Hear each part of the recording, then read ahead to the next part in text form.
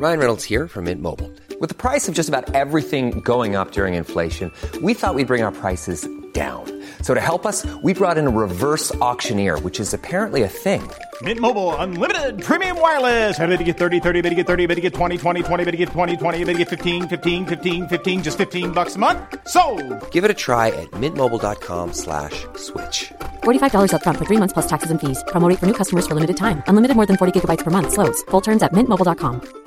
Now's the time to save 30% on wedding jewelry, only on BlueNile.com. Make sure your wedding ring is the one with your pick of diamond and lab-grown diamond bands, all hand-finished and graded for excellence. Or surprise her with something blue she'll love for life, like a stunning pair of sapphire earrings. Blue Nile's jewelry experts are available 24/7 to help, from fit questions to style advice. Right now, get up to 30% off at BlueNile.com. BlueNile.com. There's never been a faster or easier way to start your weight loss journey than with PlushCare. PlushCare accepts most insurance plans and gives you online access to board-certified physicians who can prescribe FDA-approved weight loss medications like Wegovy and Zepbound for those who qualify. Take charge of your health and speak with a board-certified physician about a weight loss plan that's right for you. Get started today at plushcare.com/weight loss. That's plushcare.com/weight loss. plushcare.com/weight loss. How you doing, everyone? Here we are back for another update. In today's one, we're going to be going through two more teams, this time the North Queensland Cowboys and the Manly Seagulls.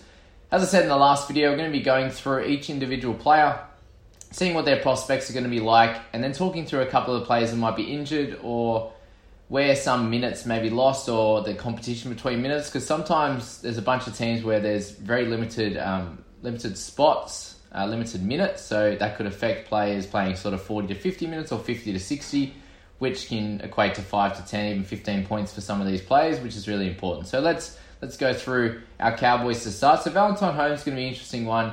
He's predicted to be in the number 1 jersey, but there's been talk over the last week that there's a great chance that he's going to be playing on the wing as he's been training there. And there's a good chance that someone like Scott Drinkwater might play in the 1 position, or even Hamiso. But the talk has been the Hammer's been training in the middle, in the centres, and Holmes on the wing with Drinkwater at the back. So we can look at Holmes, and the majority of his good scores came back when he was dominating for the Sharks in 2018, and that was all at fullback. So when he plays on the wing, as you can see for a bunch of games last year at the Cowboys, it wasn't as strong. You've got a 4.25 in those couple of games there where he played in the wing and then came back and played well in the fullback position. He needs to be playing fullback for him to score well. So I wouldn't be touching that one. The Hammer's a slightly interesting option if he plays in the number 4 jersey, which we'll have a look at here. Alright, Hamiso. And please, guys, hit like and subscribe if you're enjoying these. Really appreciate that. Let's keep growing this channel as big as we can get it and help as many people as possible. Hammer, 356, price of 27. You can see here the majority of good scores were when he played at the back, and there's only a couple of them, a 58 and a 37, but on the wing, he's not going to get as many touches, especially for the Cowboys being a team that isn't as good as a lot of others. So if he's playing in the centres, he should be able to tackle a fair bit more. You can see he made 14 tackles for 3 misses. He's got a 5 miss game, but then improved as he went along with a 7 tackle game for 1 miss. But yeah, so as he's going to get bigger and stronger, he's going to be much improved, and it'll be interesting to see how he goes in the centres. But moving along, Kyle Feldt is always a solid player and scores a lot of tries, and there's not much upside for him.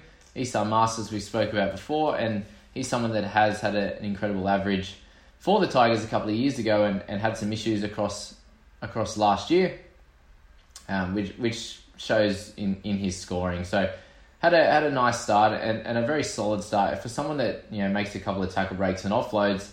Running a lot of sideways action and getting outside of tackles and getting the offload away. He's someone that can score well in fantasy and has that type of game. He does miss a bunch of tackles, and that's going to be where he wins or loses this year. If he tackles well and doesn't miss as many, and then his head's really in the game, he's going to score well. So he's going to be an interesting one to see. But if Hammer's training in the 3 or 4 jersey, who's going to miss it? Justin O'Neill or Masters? The good chance it's going to be Masters. So yeah, that's my thoughts on there. If Drinkwater goes to 1, he's a slightly better option, but he burnt me last year and I don't want to touch him.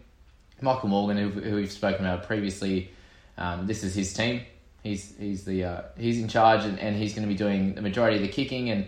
And if Cowboys are to do well, he's going to score really well. So if you think that they're going to improve this year, he's someone that you'd want to get into your team. I think over someone like Luke Brooks, who their team did all right last year and he didn't even score that well. So you can tell, back in 2017, Morgan was running the show when Thurston got injured and he smashed it. So if he's past his injuries, then he's going to be a really good option. Maguire did well in spurts last year, scoring really well, playing big minutes, but he shouldn't have to play as big of a minute role this year, with the hopes of McLean going a lot better. But we'll have a look at Robson again and see what's going to happen with his prospects. So let's have a look at what they think is on the bench. They think Jake Granville's going to be on that bench, but they also have Reuben Cotter. So there's always going to be a good chance when they've got 2 backup hookers that Robson won't get the 80 minutes. And you see, he got to play 80 through a bunch of games last year, but when the other hooking stocks were available, this he wasn't able to get the 80 apart from one game near the back. So if he's getting 50 to 60 minutes, you can see he gets a lot of low scores, which is scary, and I wouldn't be wanting to spend $658K when he's priced at 49 already at this stage. I spoke about McLean. Hess was an option years ago. Mitch Dunn just doesn't score very well and is too highly priced in this position. Tamalolo's losing some minutes. Where are those minutes going to come up? That's the question. You'd expect Maguire not to play as big a minutes as well. This probably leaves a little bit more of an option on the bench for some of these guys to play some bigger minute roles. If Tamalolo is only playing 50, you'd expect Maguire to play closer to 55. McLean probably similar. Hess and Dunn might be 80-minute options, but guys like Francis Molo should get a nice big minute option, big minute games as well. And then you have a look at a couple of the others on the bench there. And there's nothing crazy to look at there except for Peter Hollard. There's a chance that he comes in and definitely onto that bench, but maybe into the starting side and plays some bigger minutes. So look out for those kind of guys. If he comes onto the bench, I see him getting a decent minute role with guys like Lolo having more of an impact in shorter spurts. You can see these guys like Francis Molo, Lachlan Burr, and Peter Holler, even Shane Wright, maybe spelling a Hess or a Dunn to help out there. So, with them thinking about playing shorter minutes here for these guys, maybe they don't play a backup hooker and they're just rotating their forwards through, something like what we might think would happen with the Warriors. So, really interesting thoughts there, and we'll obviously find out through the trials and come team list, but just something to start thinking about during this time. We'll move on to Manly there. Tommy Trobb to start us off.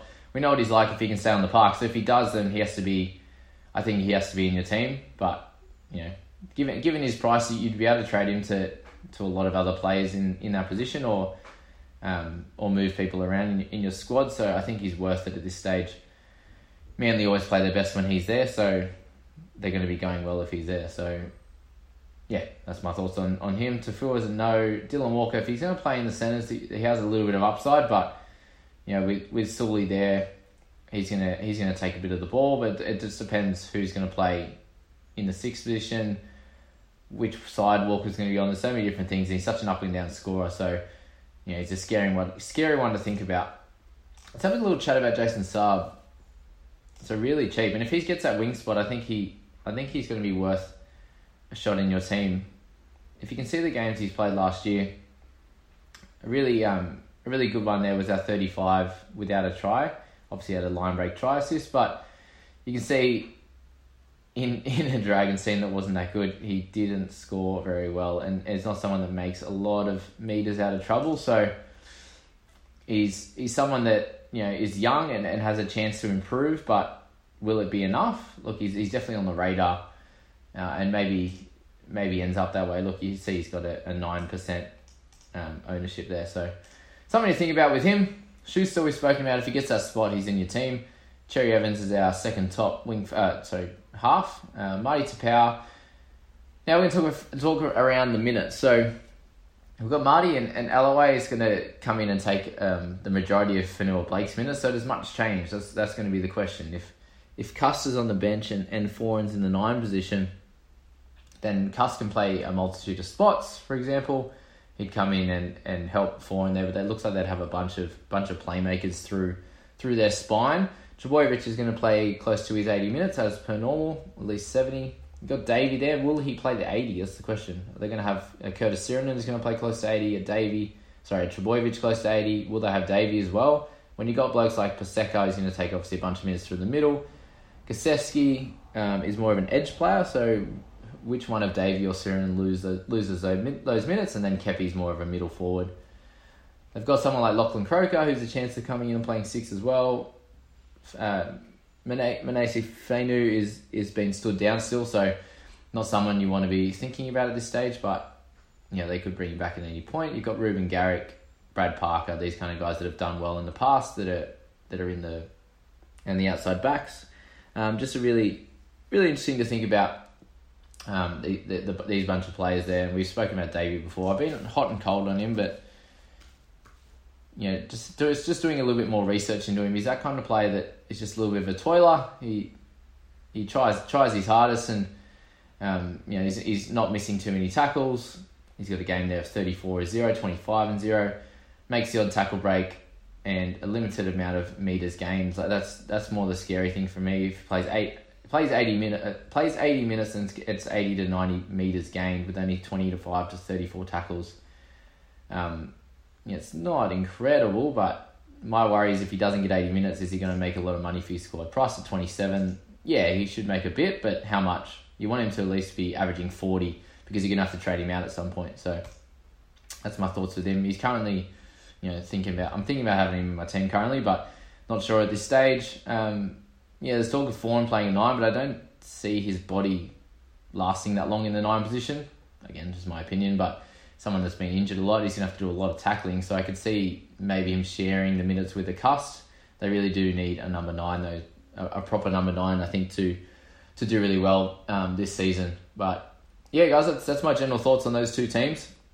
Let me know what you think, and if there's anything in these predicted lineups you think could be different. But as I said again, guys, please hit like and subscribe if you're enjoying these. I appreciate all the love, and enjoy, guys. Have fun.